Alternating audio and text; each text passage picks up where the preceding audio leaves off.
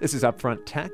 I'm Brian Edwards-Tiekert, and the world's largest social platform has had a bit of a public image problem since the 2016 election.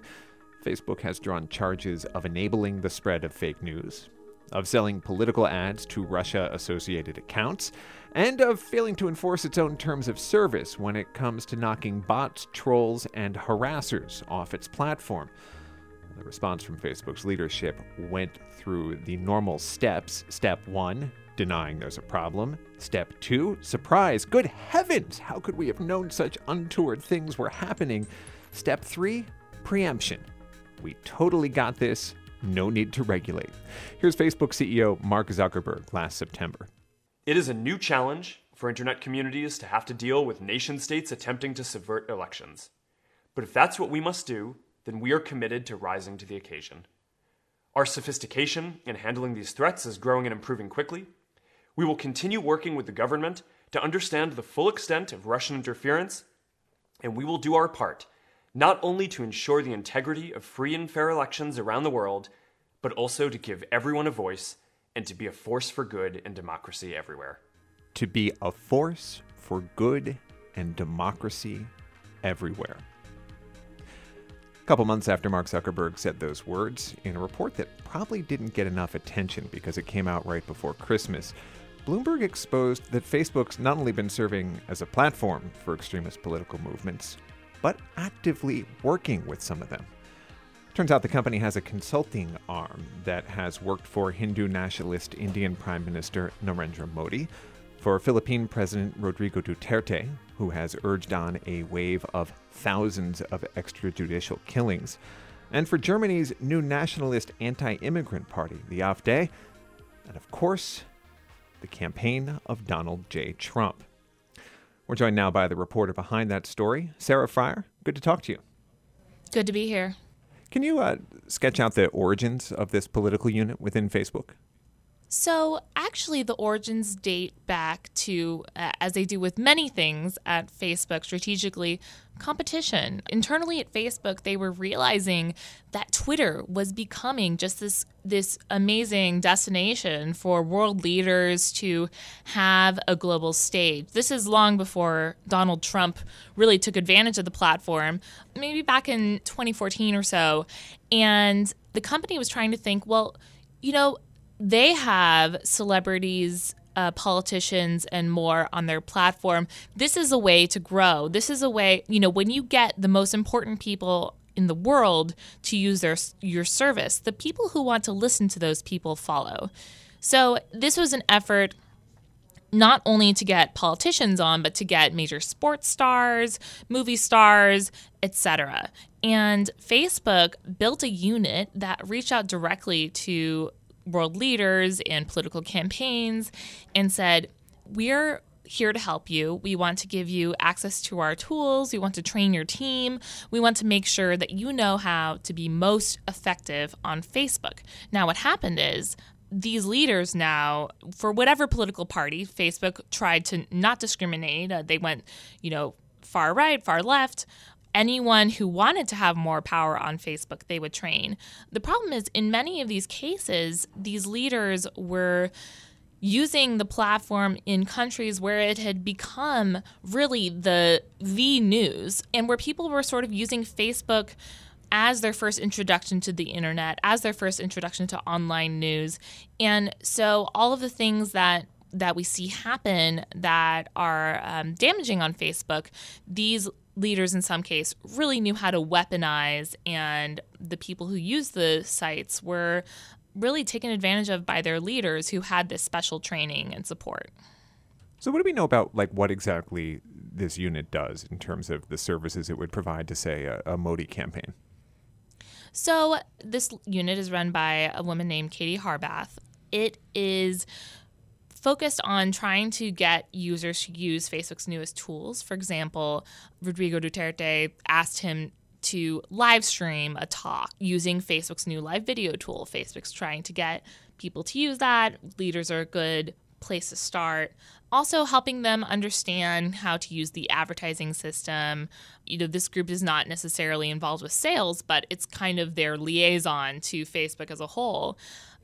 Really just about effectiveness, about what kinds of content gets reach, about how to tailor your message, about how to get it to go viral, and how to be really personally connected to your audience through Facebook. And it all seems very benign unless you think about what these leaders were using it for.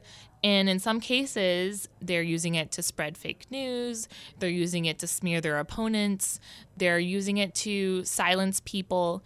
And so then you get to the question of, should a social network that is supposed to be a neutral platform, or at least is trying to operate that way, be enabling that kind of behavior for a situation where the people in the government have more power than their citizens do? What do we know about where they draw the line at who they will work with? Well, they didn't work with some very far right white nationalists. They wouldn't work with ISIS. They've had a huge campaign to actually get rid of ISIS accounts on their network. So they do draw the line in some places. But they have worked with the Scottish National Party. They've worked with Duterte. They've worked with Modi. They've worked with some of these campaigns on the fringes that certainly have used Facebook to their advantage. Every example you've mentioned so far, except the Scottish National Party, has been a hard-right party. Every one of them is in some way nationalist. Do you think there's something about Facebook's tools that make it a better suited platform to that kind of politics, that kind of right-wing populism? So on Facebook, the stuff that gets shared is the stuff that sparks emotion. Right? Anger, happiness, sadness, surprise, right? That's why fake news does so well. People say, oh my God, this happened. I have to share this. I have to tell people about this. This is outrageous. So anything that gets people riled up, wanting to share, wanting to engage, that's the stuff that Facebook's algorithm will then say, oh, this is something people care about. We should boost it. We should get it in front of more eyeballs, because then people who come to Facebook will feel like they're getting high quality content, or this is what they want to read. That's what the signals are telling us. So I think that this has all the events, not just with democracy in these countries, but also with the Russian meddling in the U.S. election, these have all served to inform Facebook that maybe that popularity contest of the algorithm is not necessarily a healthy way to do things. And after our story came out in December, Facebook actually came out and said, okay, maybe social media is not always healthy for democracy. They came out and admitted that could be a problem and said they were studying it. So unclear what will change next, but certainly interesting. I mean, their defense on this front is kind of they're willing to work with anybody. They offered their services to the Hillary Clinton campaign, which turned them down. Which Hillary didn't want. Yeah. But it also kind of gets to a bigger point, which is that if Facebook says it didn't know what was going on its platform, then it wasn't paying attention to how the people it was working with were using it. I think that when Facebook looks historically at activity on the platform, they're looking at, is this successful? Is it getting the kind of reach we want it to get? Is it getting the kind of engagement we want it to get? And they're looking at these overall metrics like, wow, look how many millions of people are using live video. Our efforts must be successful.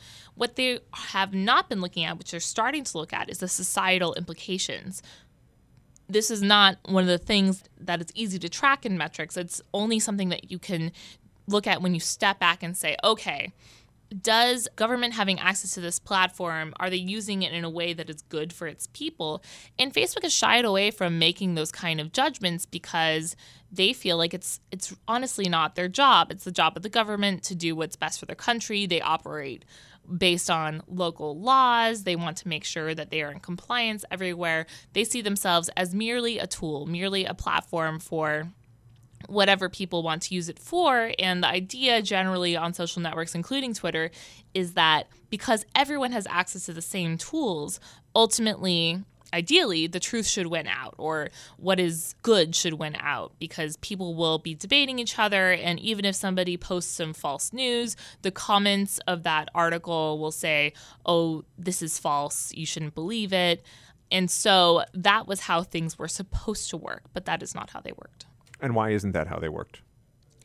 Because we're all living in different realities now. This is, I'm getting a little bit existential when I say that, but it's true. And when you look at your Facebook network, you are being fed information from like-minded people. Although Facebook has done studies on this, your total network of friends, the people you're connected to, may have many more diverse ideas than you would generally see in a life without Facebook.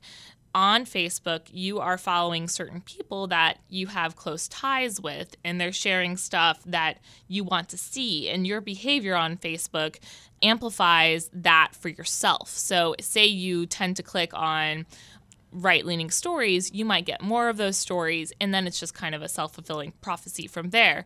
So then the idea of what truth is and what sort of the general public knows, if you're getting all your news from Facebook, you don't really have a clear picture of what the entire conversation is.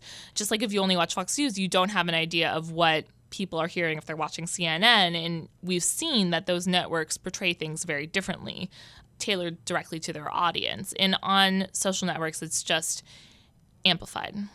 You mentioned Facebook trying to operate in accordance with the laws of the countries it operates in, but you've also documented their efforts to change those laws. Specifically in this country, they've been trying to carve out an exemption from FEC rules that require them to put disclosures on political ads about where their money comes from. Facebook is very reactionary. So in the past, they've said, we don't want any more regulation tends to be harmful to a company's ability to grow in the way it wants, or at least have the flexibility to do so.